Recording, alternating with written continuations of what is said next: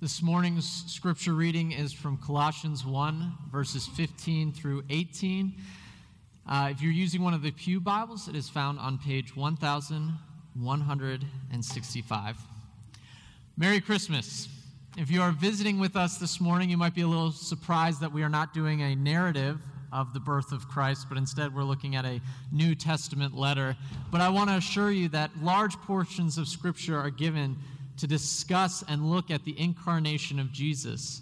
And this is one of those passages. This is one of those passages that gives us a deeper understanding of God coming into the world, being born as a baby boy. So let us study that together this morning.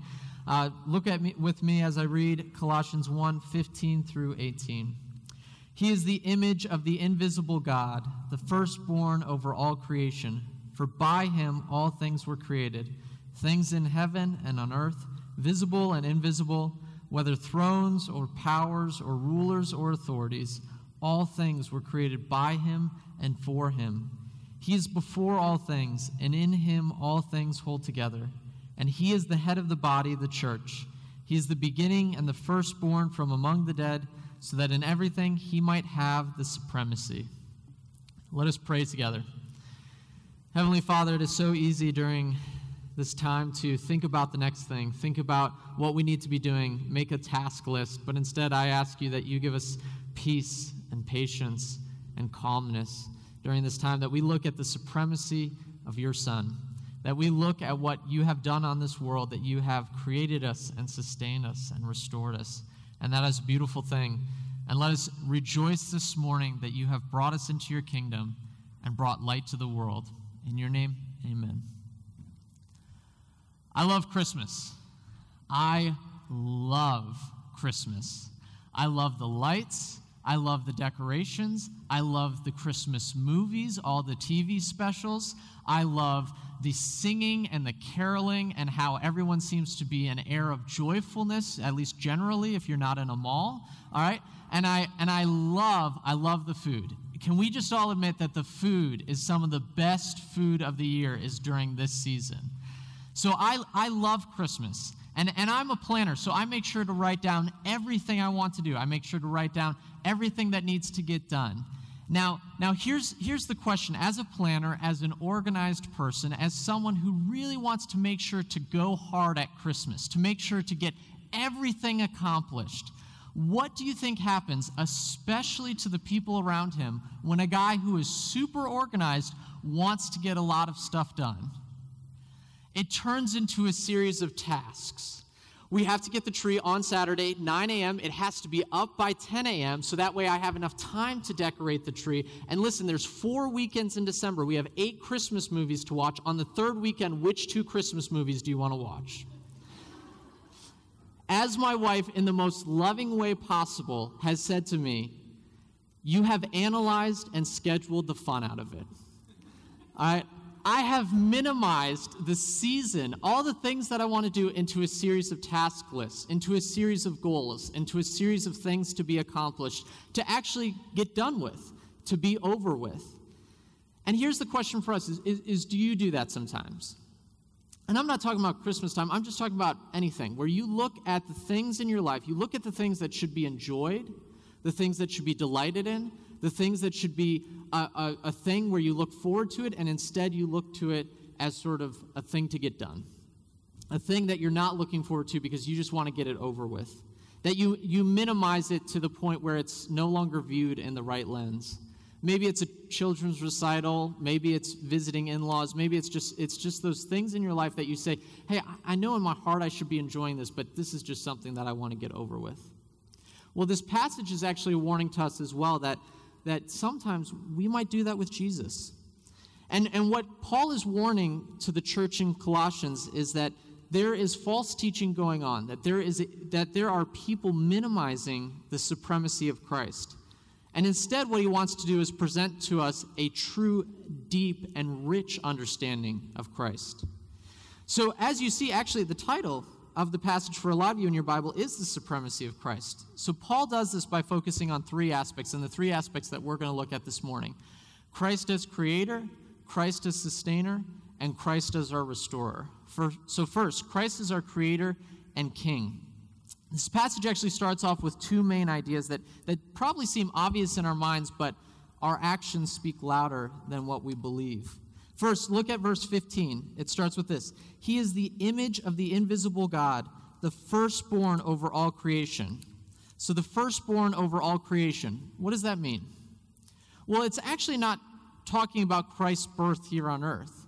It's actually talking about one of status.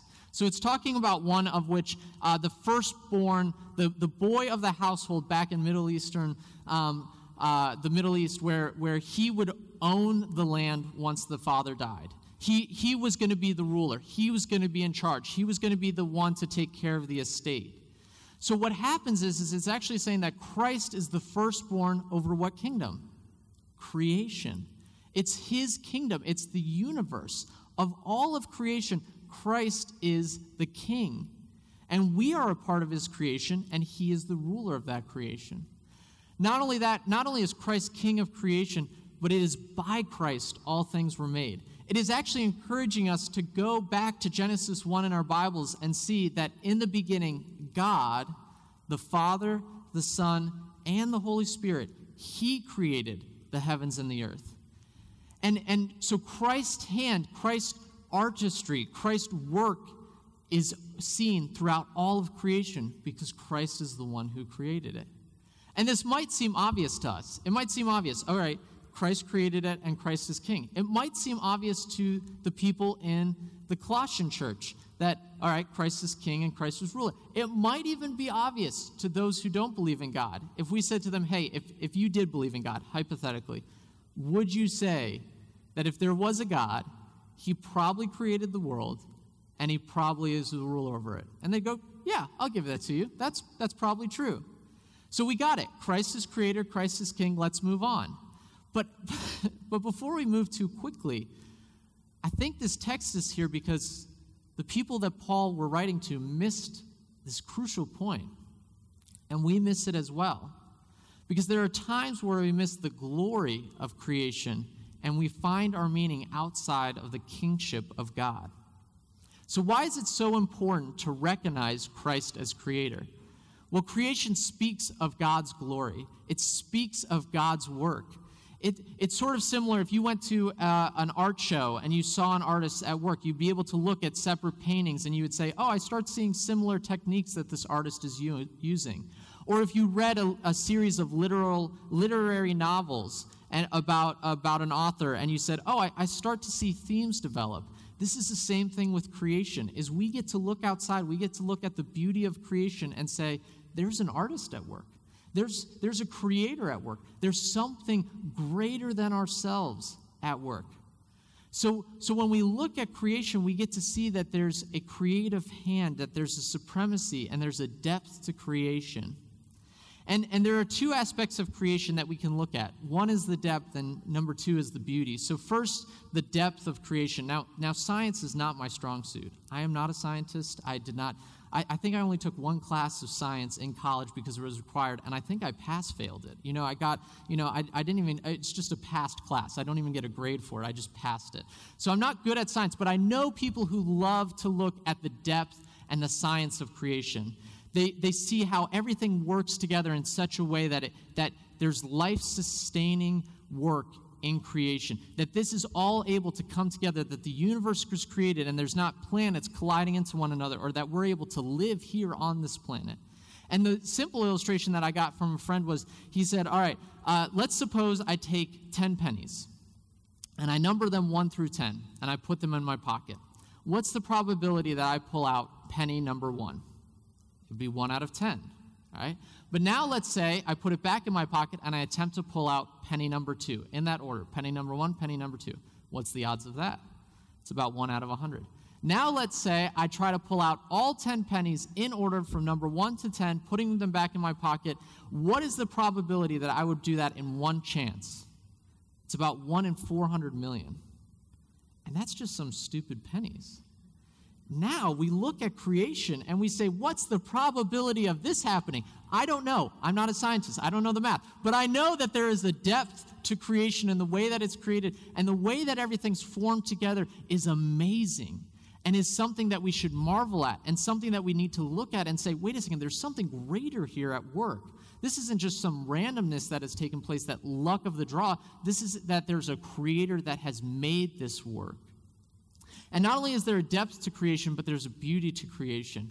One of the things that I love is during this time, especially when you're around little kids, and what happens when you look outside and white stuff starts falling from the sky. Snow! It's snowing! Look, it's snowing out, everybody, it's snowing. Now, it would be pretty weird if I just look over and I go, well, Johnny, that is actually just water molecules that have become so dense in the clouds that they're now falling. And soon it will blanket the earth, but that's not really beautiful. That will just melt back into water particles and furnish the ground so that way it can live. That would be weird, because we're missing the beauty of creation. And that's why we don't do that with sunsets. We don't do that with sunrises. We go to exotic locations. We go to forests. We go to mountaintops. We go to beaches because we say there is something beautiful about this. There is something amazing what I'm looking at. And in both cases, the revelation of God is at work in his creation. In all of nature, we gain some sense of understanding, some knowledge that there is something greater than ourselves. That deep down in our hearts, we know that there's something more going on out there than we could possibly imagine. And that there's a knowledge that there is a God who has created us and we are his creation. And if that's the case, then this God who created us, the one who created us, is no doubt king of our lives, is king over us. All right? But the problem with that, and the problem with us, is that we don't always acknowledge that. There have been times in our life where we don't acknowledge God as creator and king. If we are his creation, then we were created for a purpose. We have meaning. You were all created for a purpose. You all have a purpose to this world. All right? But the problem is that we seek out that purpose. We seek out that meaning in other things. We look to the things of this world. We look to either objects or desires of this world, and we say, if only I get this thing, then I will find my hope, and I will find my joy, and I will find my meaning. And I think we have to recognize that even if you don't believe in God, you know that you're searching for meaning. You know that you're searching for some reason to be alive, some reason to be moving forward, some reason not to just be here, but something to do, something that you were created for.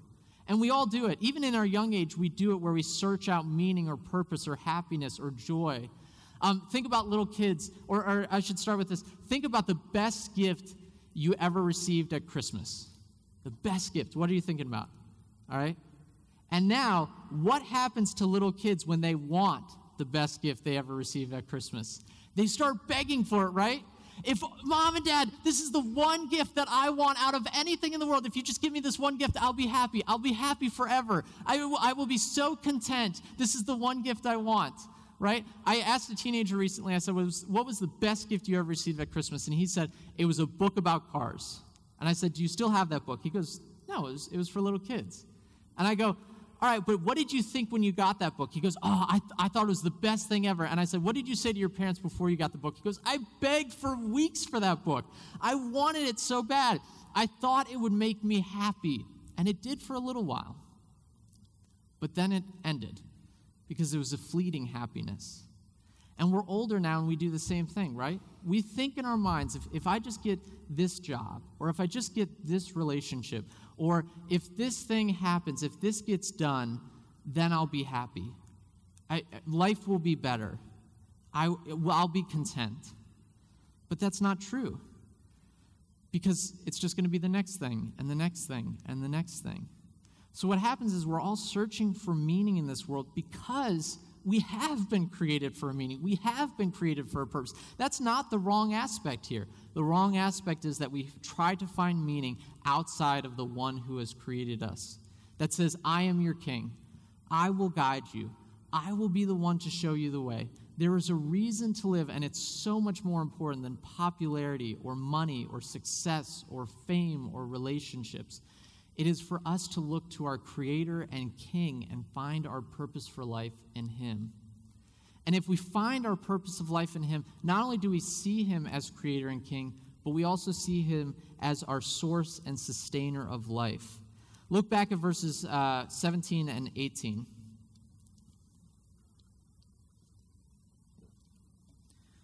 Verse 17 says this, "He is before all things, and in him all things hold together. And he is the head of the body, the church. He is the beginning and the firstborn from among the dead."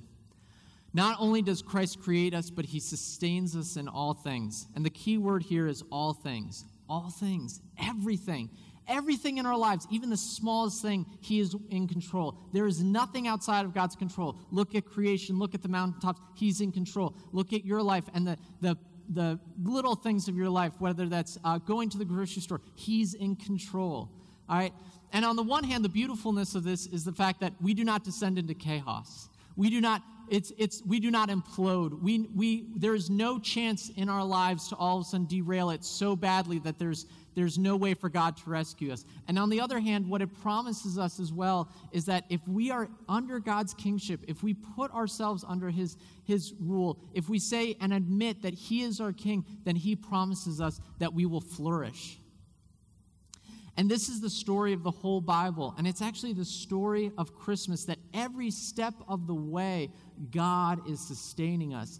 God is the source of our life. And what's wonderful is creation is not a wind-up toy of God's. He didn't wind us up and just let us go and see what happens. No, he's with us every step of the way. And if that happened, we would be in so much trouble.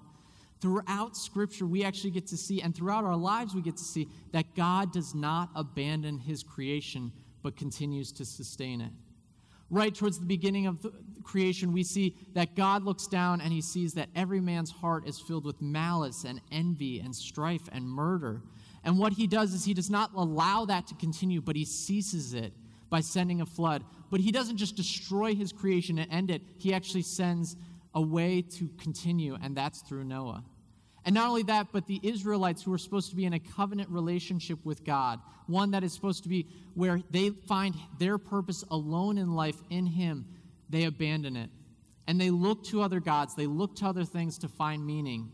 And God doesn't just abandon them in the process. He doesn't say, well, you've abandoned me, so I abandon you. No, even though they are sent into exile, he promises to deliver and rescue them. And when we look at things outside of our own lives, when we look to things for meaning and purpose outside of God, he does not throw up his hands and say, you've messed up. I'm done with you. No, he sends a Savior. And that's the aspect of Christ that we highlight through Christmas time, is that a Savior has come. Who will save us? God himself. And it says, Mary will give birth to a son, and you are to give him the name Jesus, because he will save his people from their sins. And they will call him Emmanuel, which means God with us.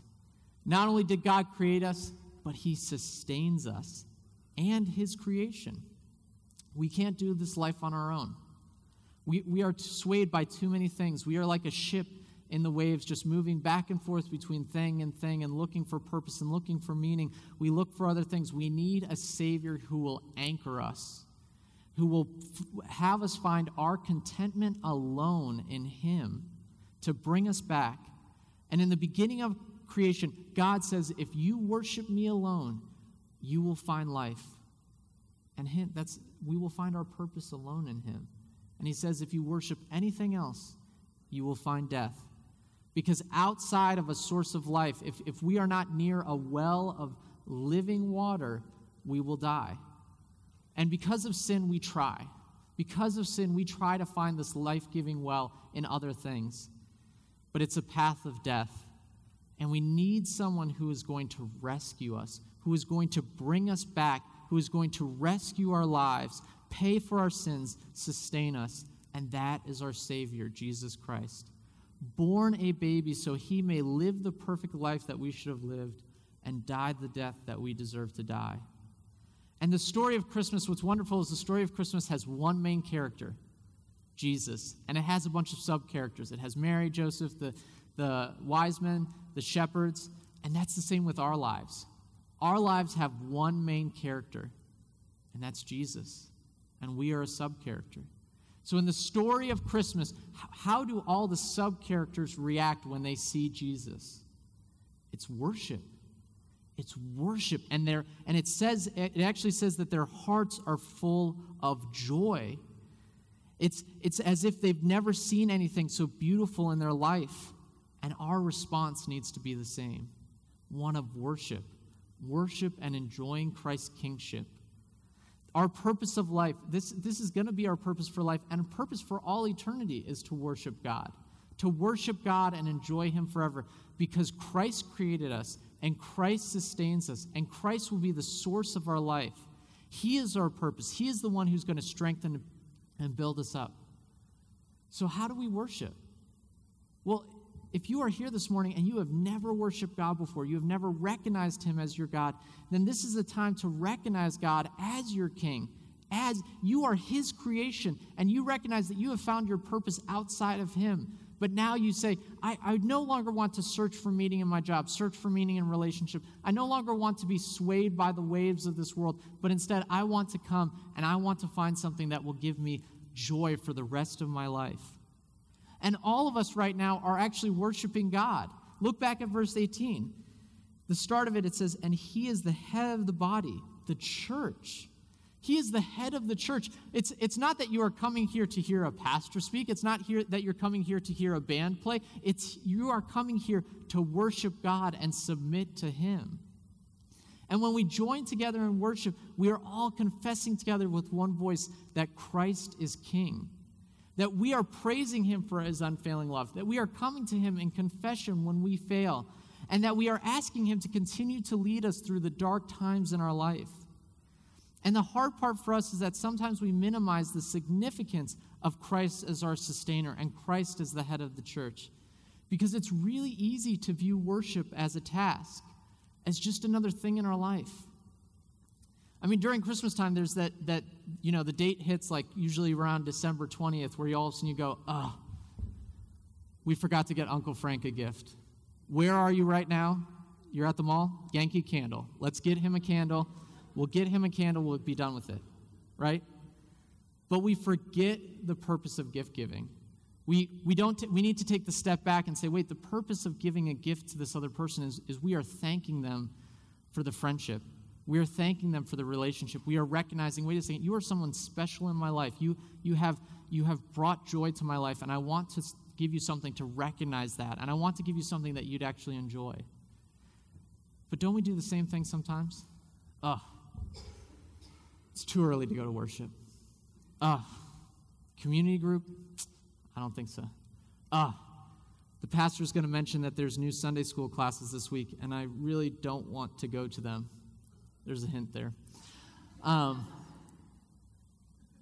What happens is that we need to take a step back, and we need to recognize that our purpose is not to get this stuff done. Our purpose is not to just have this be another task in our calendar. We need to step back and recognize that this is the worship of God. That we need to understand who God is and that He has brought us to a church in which we get to worship together with one voice, in which we get to go to Sunday school and learn more about His love for us and His meaning in our life.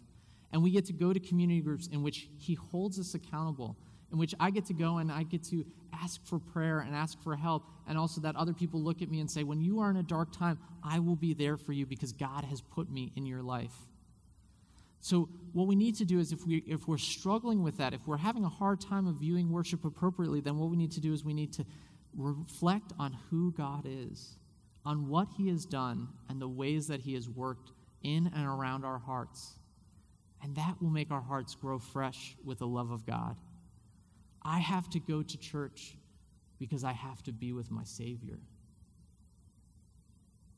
the creator and sustainer of my life. And finally, we get to see Christ as our restorer. We have seen Christ as the creator of us and the world. And we turn to Christ because He's the sustainer of us and the world. And finally, we find our hope in Christ because He is the restorer of us and the world. Look back at verse 18. And He is the head of the body, the church. He is the beginning and the firstborn from among the dead, so that in everything He might have supremacy. Christ is the firstborn from among the dead. This is highlighting the aspect in which Christ died and Christ rose again. It's about His resurrection. Not only did God appear to us as a baby boy, not only physically did God walk this earth and do his ministry, not only did physically God get killed on the cross, but God, Christ, physically rose from the dead. This is not him in which the apostles saw him in a dream. This is not where he left a goodbye note. No, this is him physically appearing to the apostles. And this is a physical resurrection, and this is amazing news for us, because this is an aspect in which it is a renewed body of Christ, and what is highlighted here is actually a promise for us and for this whole world, that there will be a renewed creation, that Christ will come as our restorer once again, and he will be the firstborn from the dead, and we will be born from the dead as well. The same hope that is reflected on the season, that a Savior has come, is the same hope that we have now, that a Savior is coming and the whole world will be restored. And now, it's so easy during Christmas time to reflect upon how wonderful that is. The lights and music of this season can make some of the coldest and darkest nights of the year seem like the warmest and brightest. But the problem for us is not when there's physical darkness outside. The problem for us is when there's darkness in our lives. The darkness that no words can truly express. What happens when devastation rocks your world? A death of a loved one, a loss of a job, a broken relationship. Physically, it might be sunshine and rainbows and birds chirping outside, but inside, you are crumbling. There's turmoil. How do you hope?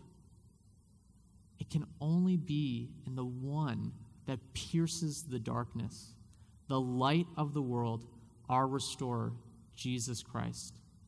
His act of resurrection, his promise that death will not be the end, that sadness will not be the end, that pain will not be the end. Jesus wept, and we will at times mourn as well. But we don't mourn as those with no hope.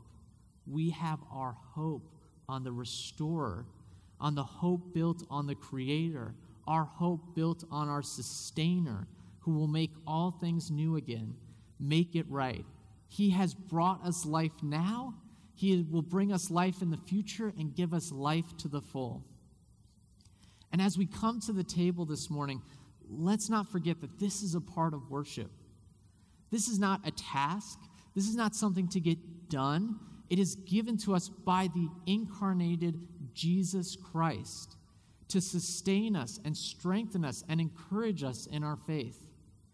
And as we walk through the passage this morning, I hope you see that each verse pushed us forward in the point that we are to lean on Christ alone. That it is important for all of us to understand that Christ is our creator, sustainer, and restorer over all of creation, over us especially. He is the incarnated God, and he is the mediator between God and humanity. Let us pray. Heavenly Father, we thank you this morning that we get to come to you in worship, that we do not have to be perfect, that we don't have to find our meaning in different things, that we don't have to complete a series of tasks in order to worship you, but instead, this is not a task. This is a beautiful time of worship in which we get to be a part of your kingdom, where we get to look to you as creator, sustainer, and restorer. And for those of us who are going through hard times, especially during the Christmas season, we pray that you give them hope, that you encourage them to place their hope in you alone and not the things of this world. Thank you for bringing this table in front of us that we get to worship you together with one voice. In your name, amen. This is the table of Jesus Christ, and we hear that in the story of the gospel. The Savior who was born as the Savior who came to give his life on the cross. So we read in the Gospel of Luke, "Within the hour came